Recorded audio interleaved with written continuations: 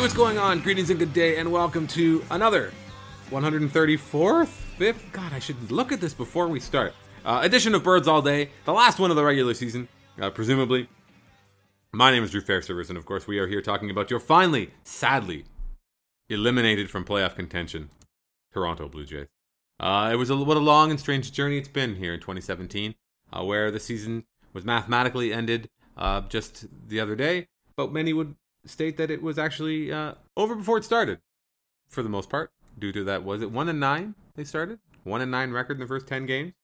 Yeah, it was something like that. I think that's what it was. Never good. You never want. That's not what you like. Not what you want. No, not really. But yet we soldier on, and now we're back into the prospect porn season, where we will make wild extrapolations and projections based on teeny samples of quasi-meaningless September baseball. And joining me, as always, Old reliable. Mr. James Stoughton. Stoughton, how are you?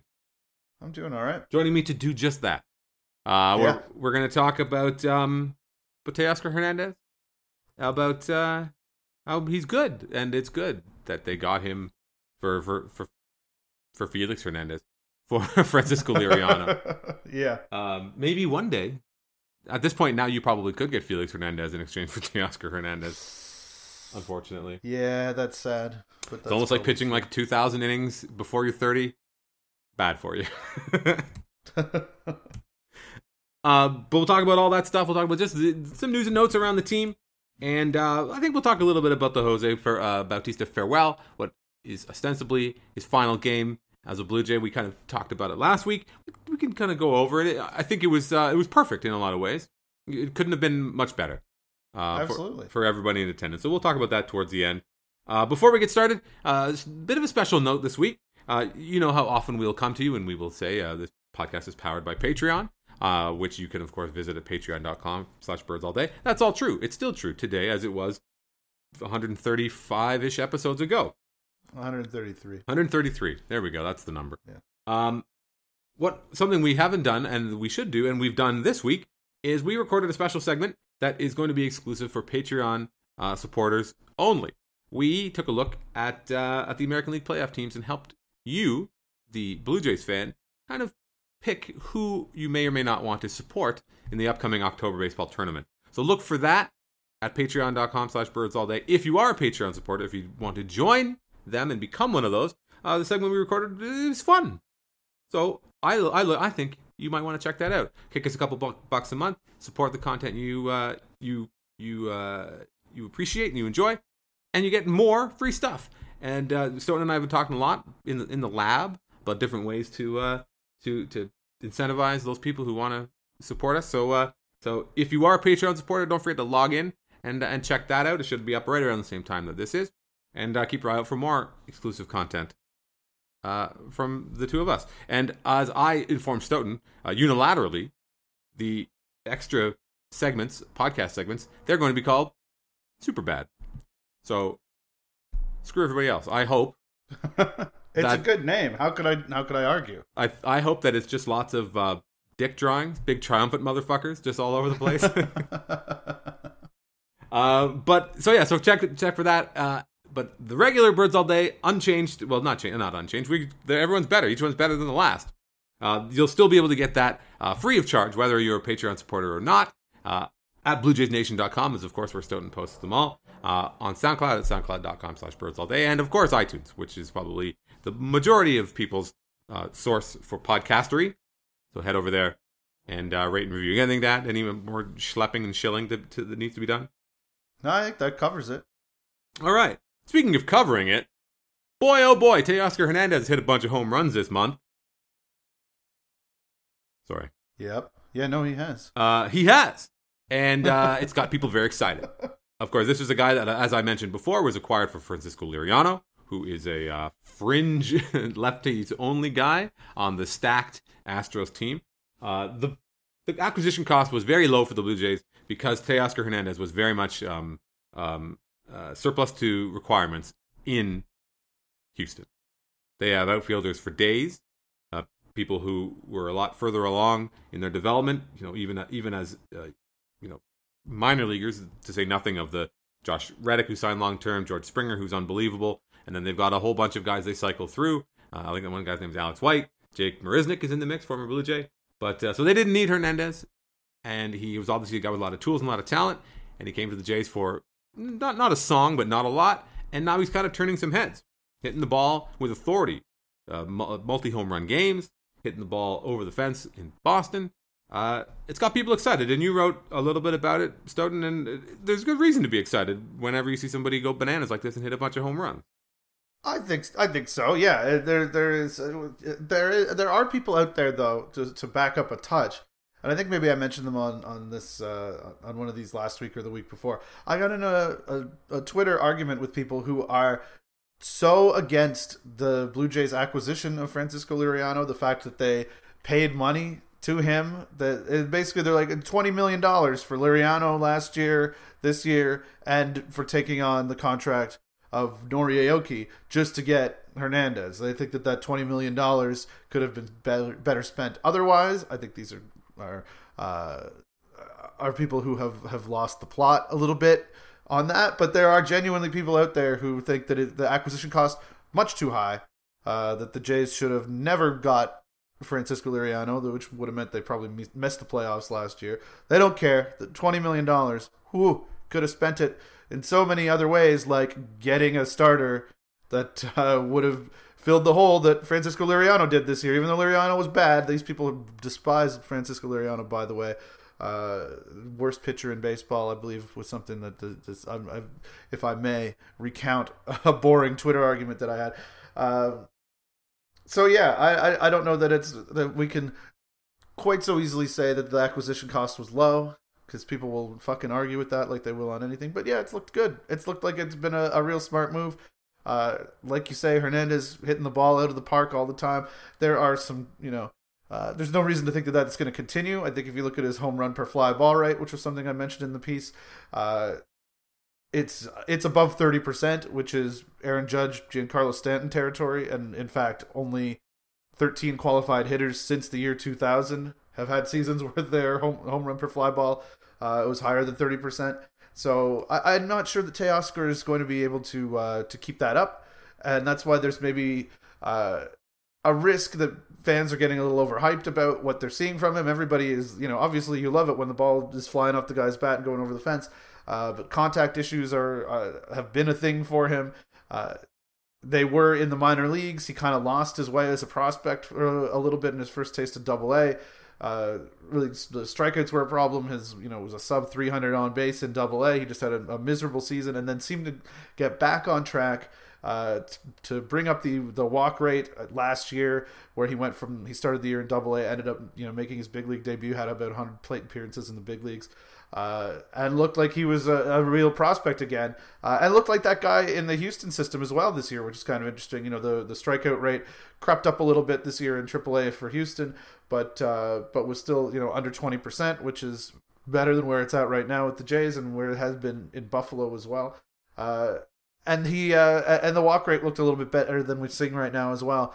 And it's odd a little bit that as soon as he got to the new organization, he seemed to get a little bit more aggressive and seemed to go back to the guy that he was before. And I don't know, maybe he's trying to impress the new organization. Maybe it's just a coincidence in a small sample size. I'm not sure, but he's a guy who I was reading some stuff, researching in air quotes, because I'm not going to the fucking Library of Congress here, but like looking at stuff on Teoscar, as a prospect with the Astros.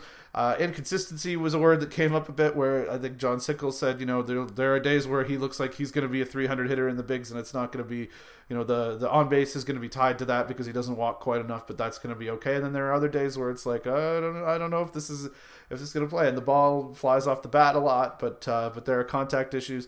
And it's been interesting to see what's happened when he's been with the Jays, because we've seen the good side of the selling out for power kind of Teoscar Hernandez, the Justin Smoke in 2015 or whatever year it was, where he wasn't completely fucking miserable before he transformed himself this year by improving those contact skills.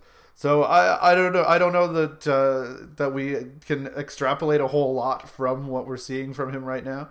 And what I guess I would say is we should extrapolate is some of the less, oh my god, this looks amazing stuff, which is the fact that, you know, he's striking out a bunch, his contact rate's not great, the walk rate could be better. But you can't look at that. I don't think you can read too much into that either, because, you know, why should he be doing anything but what he's doing right now? Why shouldn't he be aggressive until pitchers start pitching him differently? Because whatever he's doing right now is working. It is, and thank you for that. A very informative, deep dive, a little bit on Teoscar Hernandez. There's a part of me that wants to go and never stop talking about the people who complain about the acquisition of Francisco Liriano. Like the money that was given to him was somehow a barrier to success, either last year when they made the playoffs when he was very good, or this year. Like they were that $15 million away from turning this whole thing around. Well, they could have had R.A. Dickey for less than that. Probably. And, you know, everybody at the end of 2016 was like, I definitely think they should sign R.A. Dickey and get rid of Francisco Liriano. If only they weren't outbid for R.A. Dickey. If you have money and you're not spending it to give yourself a chance to win the World Series and give yourself flexibility moving forward by acquiring prospects in exchange for a guy who the other team has since released, Drew Hutchison is a free agent right now, for what that's worth. That's crazy to me. And then yes, you turn around and you acquire a player that you think you is not at the peak of his value, but you believe in. And if you believe in your player development model, then you can take a player who has got those inconsistent tags on him through the minor leagues, or a player with issues in his approach or maturity or whatever you want to say. Maybe you surround him with good people, like sticking him right beside Jose Bautista for as long as you possibly can, to talk about approach, to talk about professionalism, to talk about dedication to the craft and becoming a better player and a better athlete at all times. Maybe that's gonna wear off. Unfortunately, there's a little bit of part of me that's a little bit afraid of the parallels to Jose Bautista, which people are rushing to make right now, delightfully. In jest, I think, mostly, but because a part of me is worried that the guy, Teoscar Hernandez, is going to look like Jose Bautista, but not the Jose Bautista of 2009 as much as the Jose Bautista of 2017. Because if you look at his Brooks baseball page, they do a nice they do a nice synopsis, and they say against fastballs he had an aggressive approach to plate. That's not a bad thing. I'm okay with that. With a disastrously high likelihood to swing and miss. He's got a 30% whiff per swing rate on fastballs, which is scary. Yeah, and now fastballs are where he's doing a lot of his work. He's got, I believe, five home runs against fastballs this year, which, you know, that's not uncommon. And he's actually handled off-speed pitches, changeups. You know, he's not seen very many. But the point is, there's a lot to work with.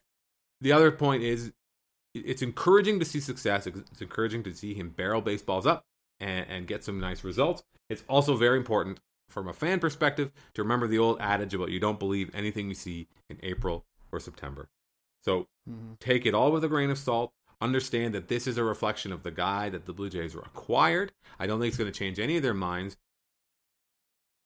He's going to have to come and prove, I think, in spring training that he deserves to be the everyday guy moving forward next year.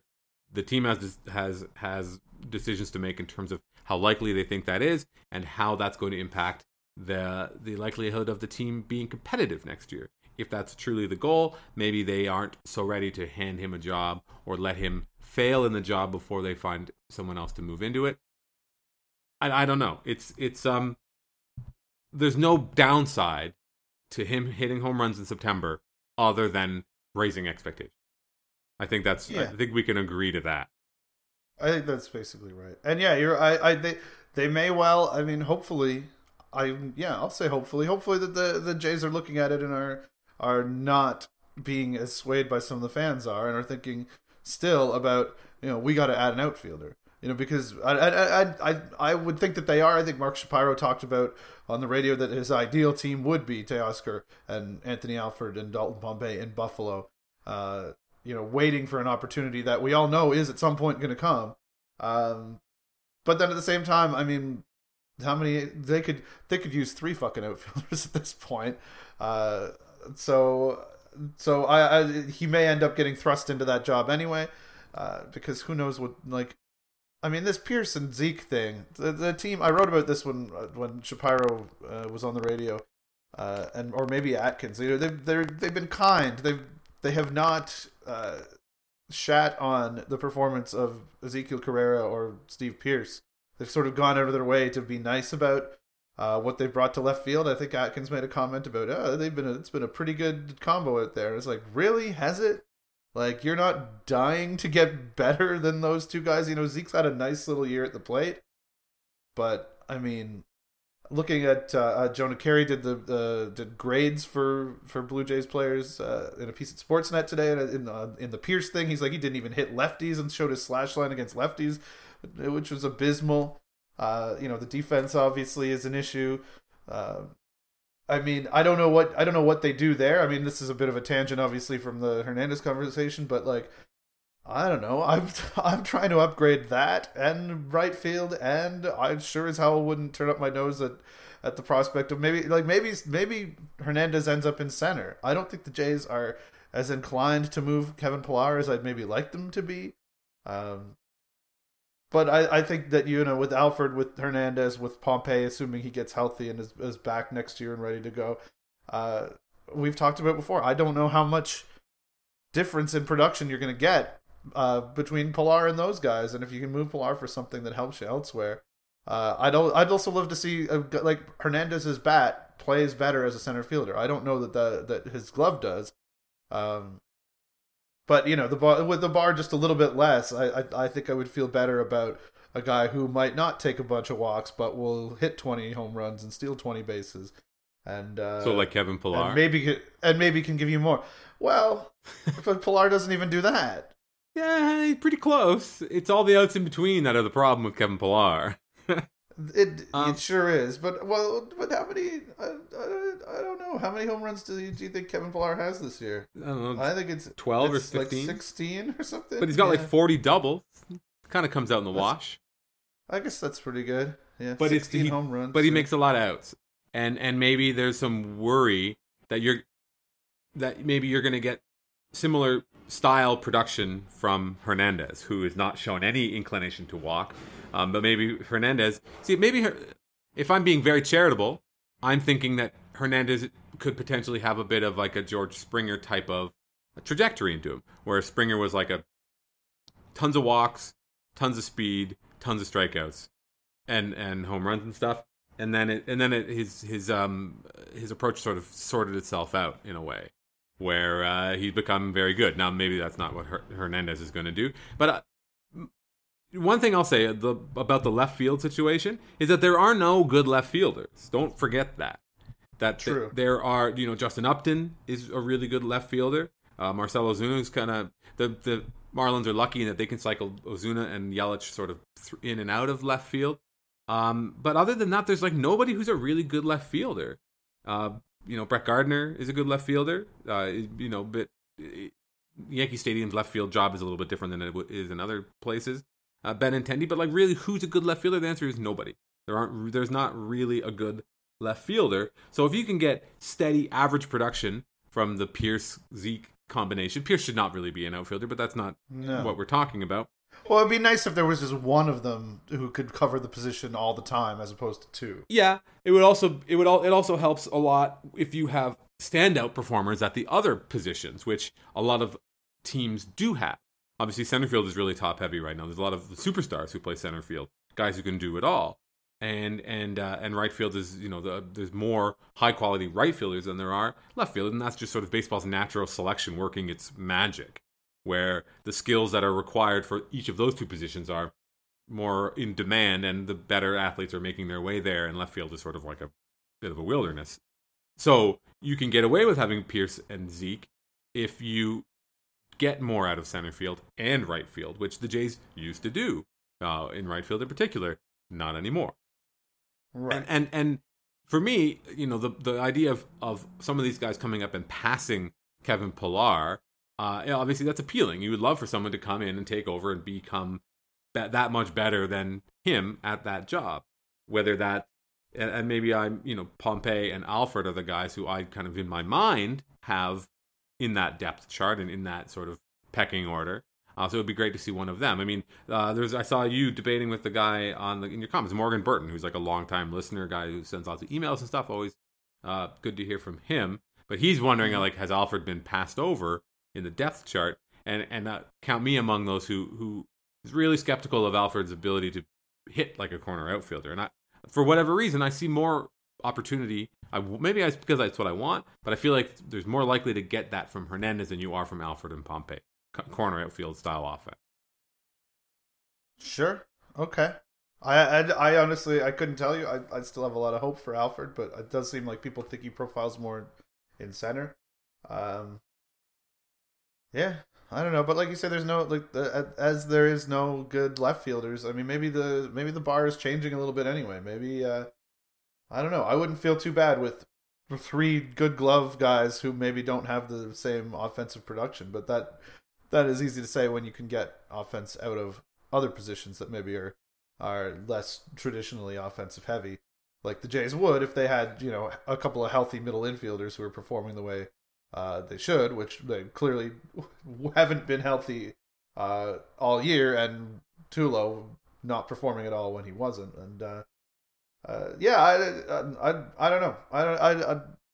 I don't know what the future holds for Alford or Hernandez, but it would be nice. I think the Jays seem to think that it would be nice to force them to break the door down, as opposed to, you know, at this point looking at what Hernandez has done in September and thinking, okay, well, we have our right fielder. Now we got to go figure out something else. I think it's still, there's a good chance that they're going to be out there. It's actually, I mean, the whole offseason is going to be interesting in that they could do very little or they could do a lot, I think. You know, maybe not the real big pieces, but the Zekes and the Pierces, and, you know, I don't think they're going to move Morales because I don't know who the hell would take him, but there are little things on the margins that I think they could do in ways that they could try to strengthen this team, because obviously, you know, it's the bench that's been so tough for them all year, and I think that's, you know, obviously going to be a focus. But once you start moving pieces in and out, you could end up, you know, a domino effect and having a bunch of things sort of move around. So it could be quite interesting, but it could also be, yeah, Hernandez seems fine. We'll take the cheap guy to do that, and then try to, you know, see what we can do elsewhere. I don't know. I have yet to be able to figure out how to read it. And if anyone was going to be able to do so, it would be you. Yeah, I don't know about that. All right, let's move on. Piece of news that came out today, just before we started to record. After some speculation by you've made some speculation, wondered about the changing length and shape of the schedule. Could mean the end of the Blue Jays exhibition games in Montreal before the season begins. As it turns out, you're an idiot. Well, we all knew that. As the Blue Jays will, in fact, return to Montreal on March 26th and 27th, a Monday and a Tuesday, as you go out of your way to note, to face the St. Louis Cardinals. Which is kind of cool, right? Yeah. Good they're going back. Those games are fun. It's a great event. The Monday and Tuesday thing is curious, but obviously, you know, they're so lucrative compared. I think they split the gates with the visiting team, right? You know, so just you know, right straight down the middle, whatever they make off the tickets. I mean, that's way better than anybody's doing at their spring stadium, right? So it's in the team's interest to do it, even when you probably factor in all the overhead and stuff. And it's a great way to get people excited for the season. It's a great way to, you know, some of the players will say it's good to be in that environment. Guys who have never really had the opportunity to play in you know, what really feels like an MLB atmosphere, and having all those fans there and people going nuts and the noise and just the scale of it. I remember, you know, that obviously was going to help Miguel Castro there when he was the closer starting in 2015. But maybe it did help Roberto Osuna, and you know, there are guys who've sort of said that. I mean, that's obviously not in and of itself a reason to go, but there's lots to like about the event. But they've really through, I think, no fault of, like, I don't think it's like devious or anything like that. I think it's just this is the way the schedule's worked out. But it's forcing the Warren Cromarties and the Montreal baseball movement to really put their money where their mouths are, because of, you know, a Monday to Tuesday night is just a different draw, a different situation than having these events on a weekend. You know, I know that at the very least at the first one, a lot of people from Ontario were going up because it's a great excuse to go to an awesome city in Montreal and go party for a weekend. I don't know that many people will be taking the trip when they're having to take a couple days off work. And also, as I mentioned in the piece, that the Habs are playing like I think it's like their sixth last game of the season. So they're, you know, all eyes might be on that as well. So it's really going to be a test of where that market is in terms of the viability of baseball and what people think about whether they can actually pull bringing a team back off. And I think that's unfair, which is also what I said in the piece. You know,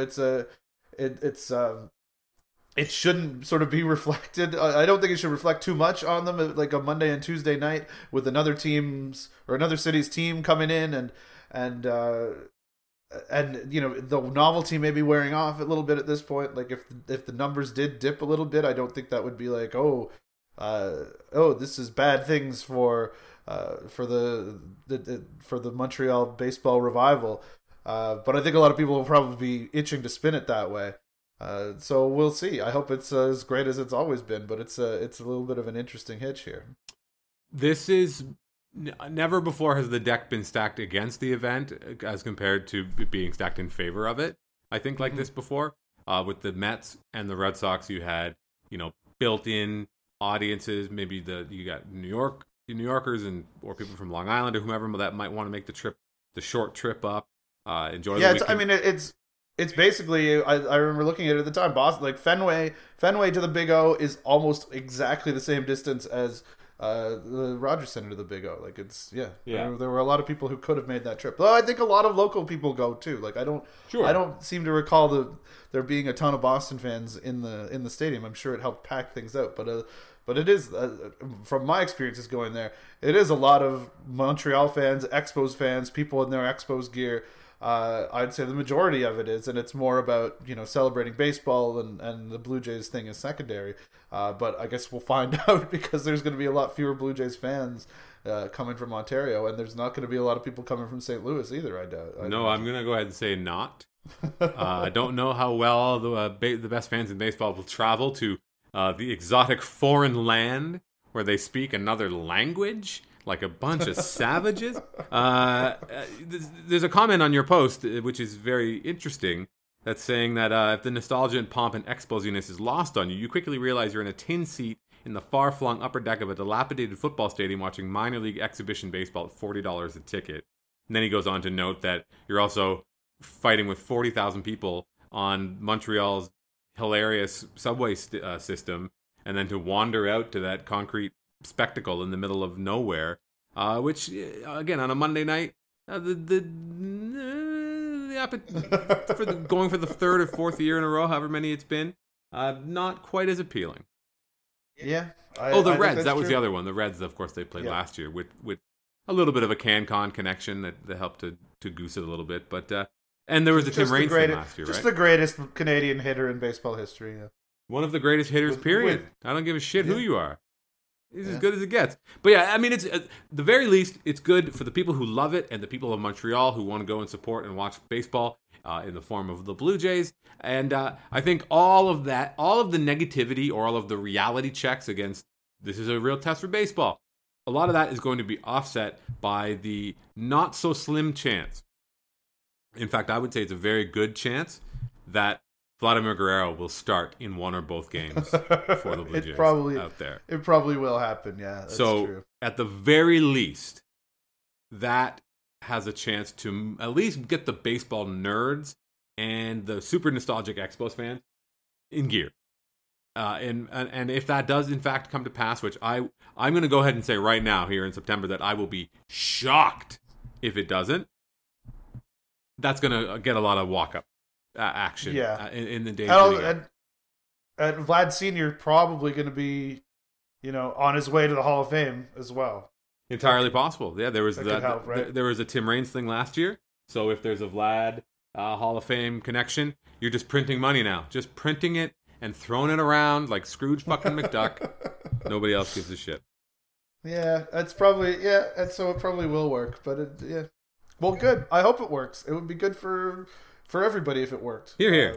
But I can't. You mentioned the subway thing, and I just every time it's baffling, and until you experience it, you don't understand how stupid it is that the stadium is where it is, because there's like, Montreal has multiple subway lines like a real city, unlike Toronto. But they're the one that it is on, there's like 2 stops beyond the stadium, and so it's just every stop as you keep going out farther east towards the stadium gathers more people, and then when you're coming back, it's the same.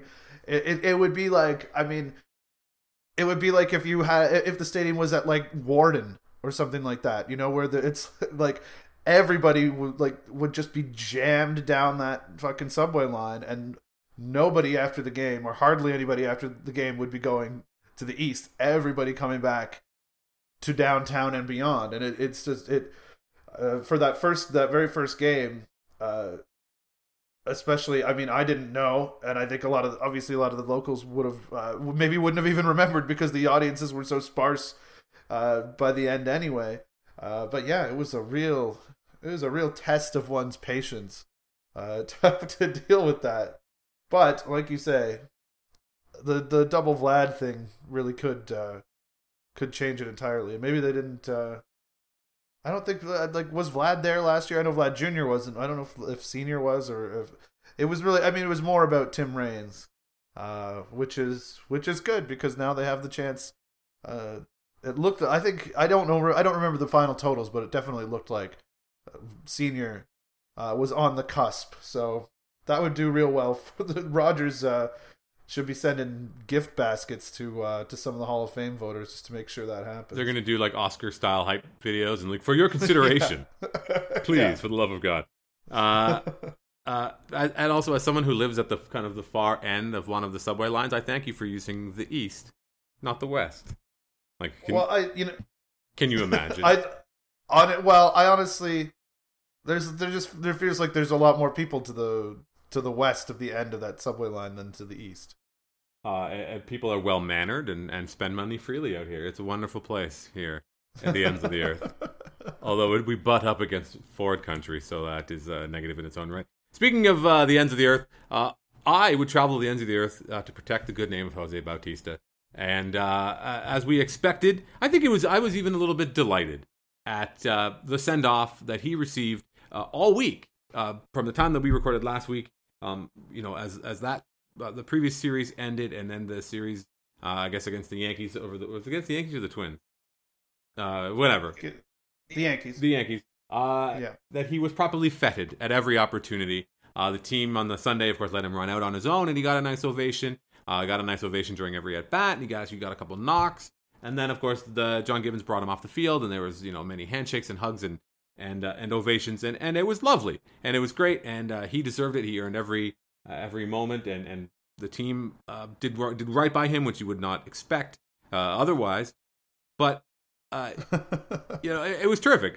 There's nothing else to say about it. Obviously, Jose Bautista is a transformational figure in franchise history, and you and I have said many things in the last few months about what he's meant to the team and what he means to people who watch the team or follow the team or cover the team. So nothing else really to say other than thank you. Although Marcus Stroman, who awesomely wore a Jose Bautista jersey to warm up in before Sunday's game, as he was the starter for that game, which also awesomely that they just like busted it out of a case on the wall and he put it up. Yeah. He was like, it's like authenticated. I don't know, they'll probably just wash it and put it back up on the wall. It's like, yes, they will. But he went out of his way. I don't know if it was on Instagram. I think it was on Instagram, where he said he's not retiring. His career isn't over. Like, he made sure to do the right thing and like carry water for his friend and not make it like a wake, and talk about how he's going to keep playing and maybe he won't be in Toronto. Which is I salute, but also bullshit. Because Jose Bautista was a free agent at the end of last season, but none of this happened. There wasn't any of this at the end of last season during the last home games. Was there? Am I wrong? Am I crazy? Oh, there was none of this. Well, because it did not feel like the end was near. It felt like, if we'd have the chance to to welcome him back as a player because he would at least be playing somewhere else. But this time, yeah, it's not so sure that he's going to be, coming back to Rogers Center as a member of another team. It's been bad. We've tried to avoid it. I mean, I know we've talked about it, but yeah, it's been bad this year. Holy shit! He hit a home run yesterday. All is forgiven. That's the only thing that was missing. But he was in the middle of a long drought, a home run drought, and he didn't manage to get one at home during the last homestand, as I recall, which is too bad. But he hit one yesterday, which is nice in Boston. But yeah, like it really feels like it's the end of the line for his career. He'll have. I don't doubt that he'll have an opportunity to go and maybe grab a pillow contract, or heaven forbid, like a minor league, non-roster invite to spring training sort of thing. But that might even be a bit of a stretch. But he just hasn't looked good. He hasn't looked right at the plate, and as we've said before, the game's changed in a way that it may have left him behind, given the physical limitations that 36 years on the earth has placed upon him. It's tough, but he said all the right things about wanting to come back, and this is where his heart is and stuff. And you have to really contort yourself to find a place for him on the 2018 Blue Jays, right? Like, on the Jays, yeah, they have how many DHs already? Right? Like, I mean, maybe if they had a DH, you could almost think like, all right, or if they had a hole at DH, like if they didn't have Morales, if they didn't have Pierce, both of whom should be there. If they didn't have guys like Tulo and Donaldson and Martin, who maybe you would like to use as a DH more often, which makes, even Morales and Pierce kind of problematic on this roster. You could see a spot for him, but I mean, you don't. Maybe his future's as a third baseman. I don't know, but I don't think you want him out in the outfield anymore. And just after what you've seen at the plate, and you've seen it all season. It's he had that resurgence in May that looked really good, and then it's just sort of been a straight line down ever since then. And just hasn't looked himself. Hasn't been hitting the ball with authority. He's been popping up. Hasn't. Looks like a guy at the end of his career, which sucks and is sad, and I hope is not true. I hope he gets an opportunity and we, has a fucking great year somewhere if that's what he really wants to do. But I don't see where that opportunity will come. I don't know who's going to, because nobody even wanted him last year. I mean, I think this year maybe has helped his reputation. He's been humbled by the year, but or that it's been conscious because of that he hasn't. He was ejected in Boston, but he hasn't had the same kind of drama surrounding him as maybe previous years. So maybe teams will think a little bit differently about bringing him in, and maybe it changes the question when it's when you're talking about an invite to camp or a contract small enough that you can just eat it if he sucks. But yeah, maybe there will be teams that are more interested in him than they were last year. But it seemed like it was just Tampa had a little bit of an offer for him, and he was really just waiting on the Jays and really wanted to be here. And this was the only place where it kind of could work. So I just roster spots, bench spots are too valuable at this point. To the way that teams are thinking, to have a guy like that, I think, on your bench, right? Like he just does not provide enough value to your roster to use a roster spot on him. It's crazy to me to think that there are folks who believe that the Blue Jays are going to basically pay Kendrys Morales to go away so that they can retain a player who was demonstrably worse this year. Yeah. That's crazy. Now,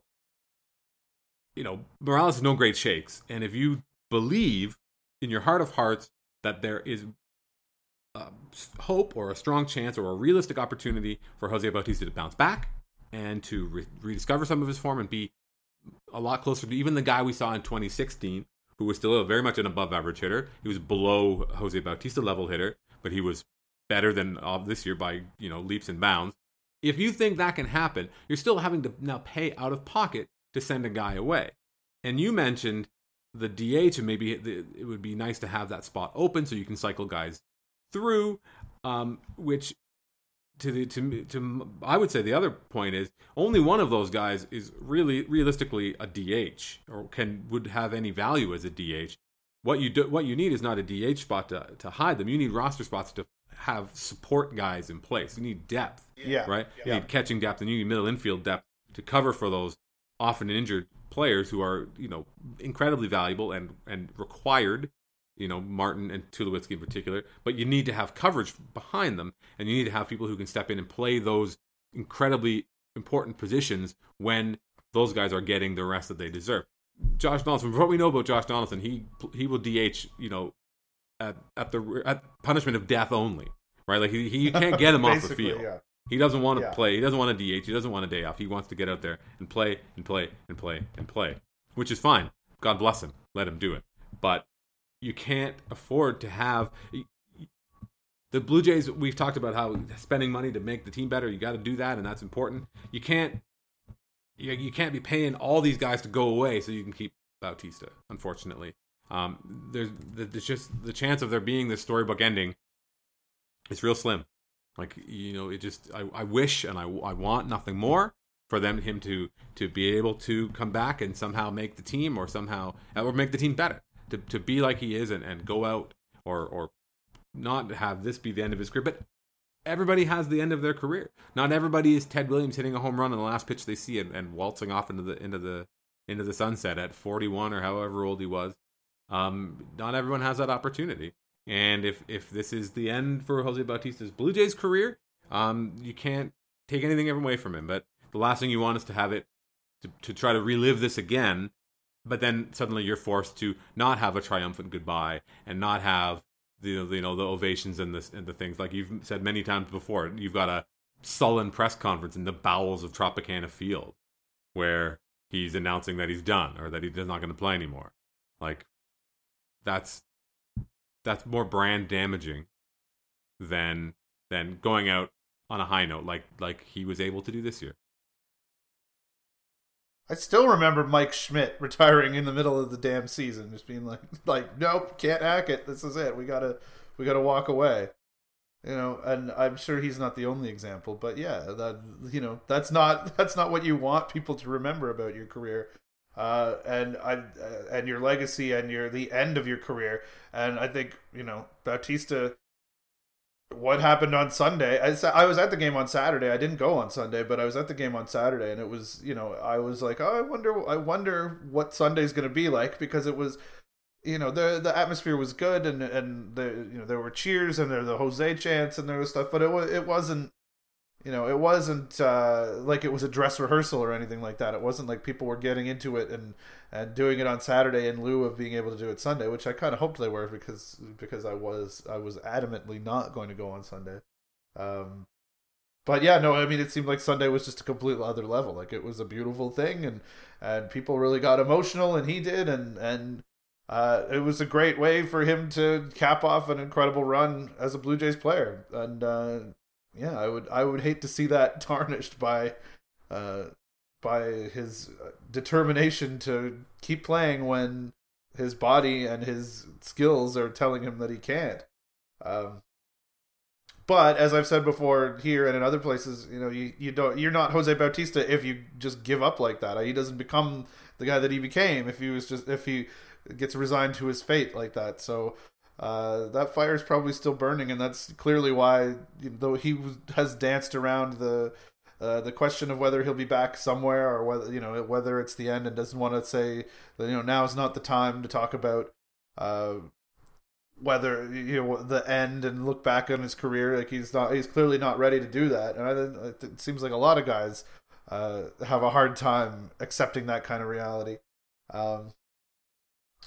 So we'll see. I guess we'll see where it goes. But I remain skeptical that, like you said, like the Blue Jays, there's too much money tied up. There's too many people tied up in spots for it to make sense. But it's hard to see where that's going to happen elsewhere. Does Tampa take a flyer on him? Is that where he's really going to go? Well, the other side of it, National League team, probably not. Like who? Yeah. I mean, just why? Well, why would anybody? I think we talked about this a little bit before, that if he can brand himself as a super utility player, a guy who's like, I can still play third, I can play first, I can play right, I can, do whatever. And he's still in good shape. I mean, but I think if anything, the Statcast things, something like Statcast could be his ultimate undoing, because if you see him running around out there, he still looks fine. He's spry and he's athletic and he's still obviously in great shape, and he doesn't look like Pujols. So you see him and you're like, how he's running, but somehow he's going in reverse. Like, I don't understand any of this. But he doesn't look like that. But the numbers speak for themselves. His sprint speed is lower than almost every other outfielder. I mean, it's just the game has changed, and the things that he does well are not, those skills are not in demand, as he saw himself this past offseason. That the promise of 25 or 30 home runs is just not that sought after, because there are any number of guys who are minor league guys or who are players who are younger and maybe cheaper.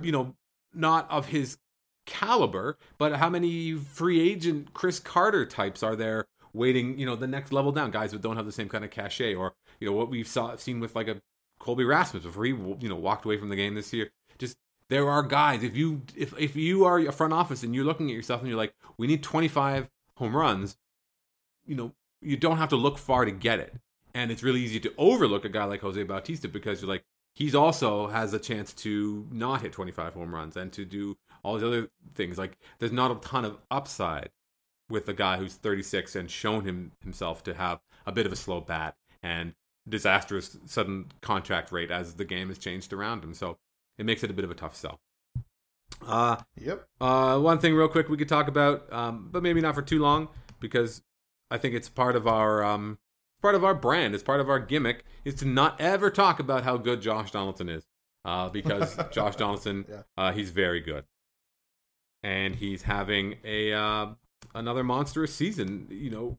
By hook or by crook, he's going to end up with a 5-win year, having played 110 games. And with included in that 5-win, 30 home run, 145 or 50 weighted runs created plus season is an extended slump from which he was presumably nursing an injury.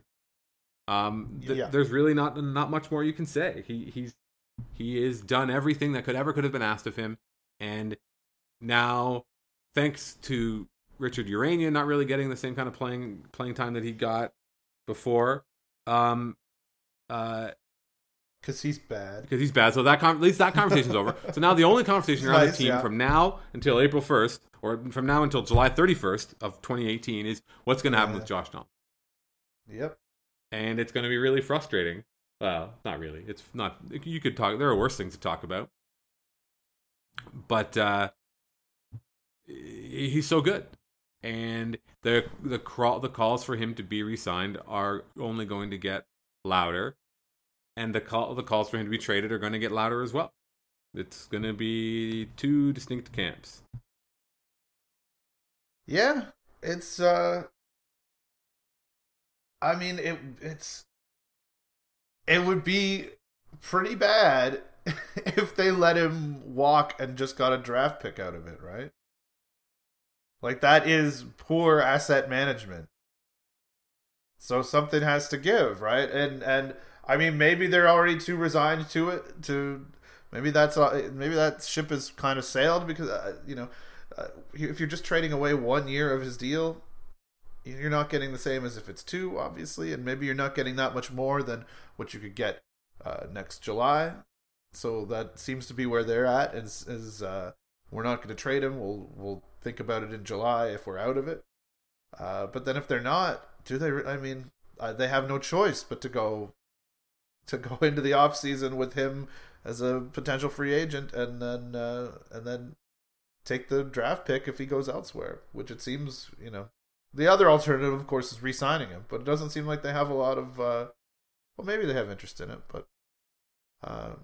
but you can understand why they wouldn't, and why that's a tricky process with him being so fucking good, but at the age that he's at, and so close to free agency, and all the other things that go with it, and just the way that this roster is, and how there is dead money from Tulo and Morales and maybe Martin upcoming, or money that's not well spent and will make it difficult to build a proper team around the guys that they have upcoming.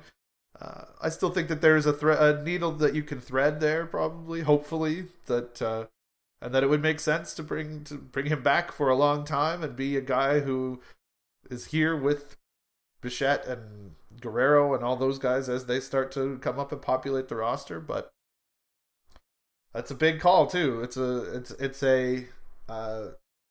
a franchise defining call, and it's a you're putting your job on the line if you're Atkinson Shapiro. Basically, no matter which way you play this Donaldson situation. So that's why we're going to be talking about it, because if they fuck it up one way or the other, it's not going to be great. It's not going to, the conversation's going to be bad, and it's good, and for good reason. It's going to look bad on them, and on Rogers for doing the wrong thing with such an important, incredible player, a player who on a per year kind of basis, on a per plate appearance or whatever basis, is the best generator of production and value that the Blue Jays have ever had, save for Roger Clemens probably. That's an interesting parallel that I've made in my head a little bit as well.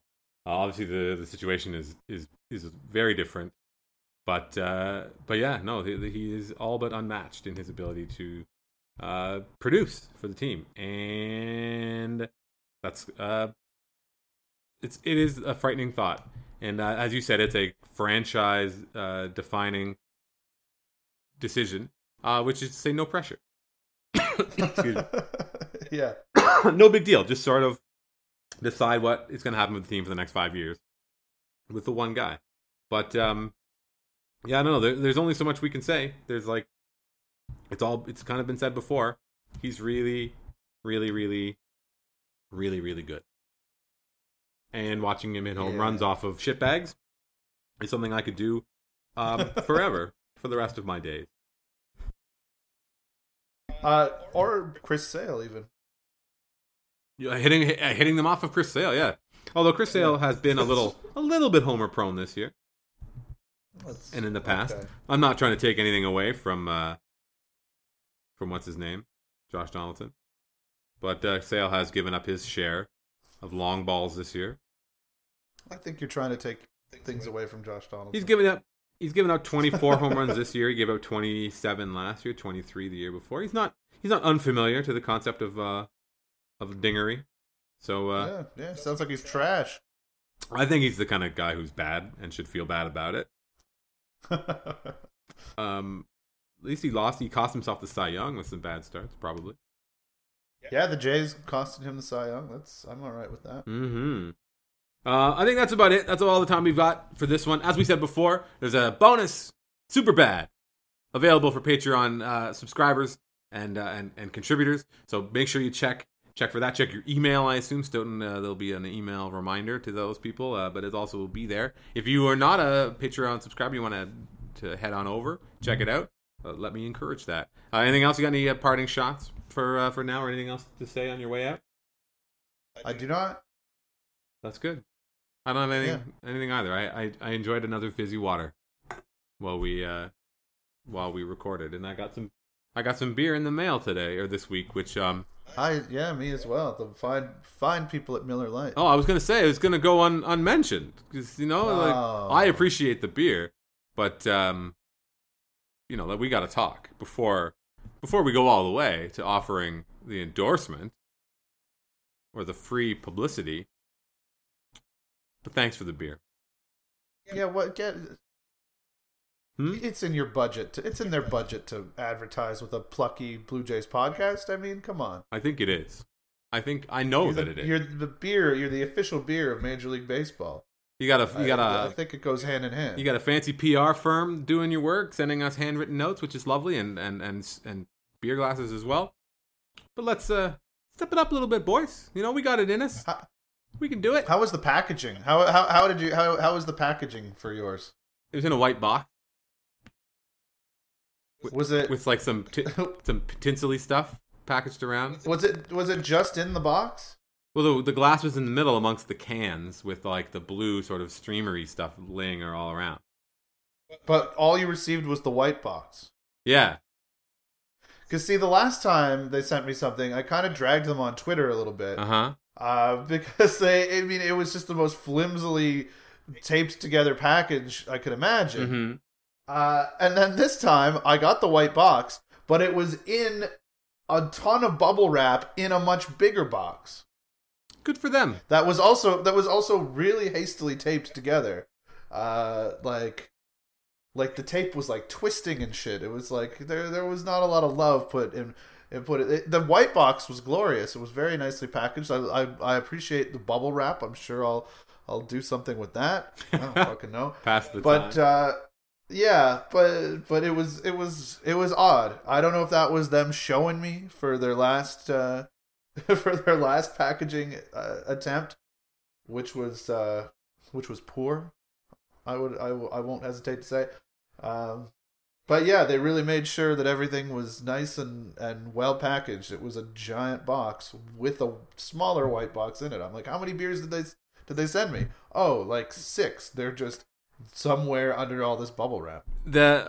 Speaking of dragging, they didn't do it. Nobody associated with that fine brand or the public relations company that they have retained. But the guy who delivered it showed up at my door, and then he was in a very accusing tone asking me why I didn't have a concierge in my building. Like, he's like, you don't have a doorman? I'm like, no, I don't have a fucking doorman. It's a buzzer. Just push the buttons and it calls up. He just wandered in and like came right up to my unit, for which, that's you've breached the security of my fine rental building here, sir. I do not appreciate that. And then you call it out? Like, what, is there going to be a jewel heist here now? What's going on?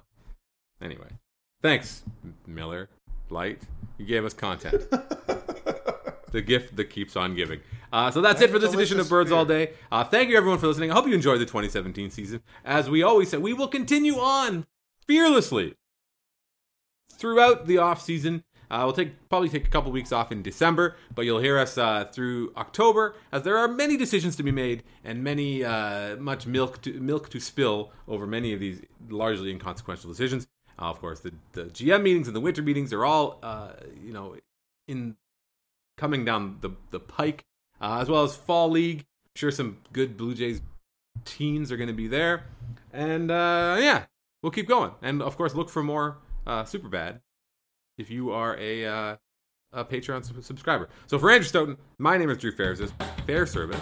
We want to say thank you for listening to this edition of Birds All Day.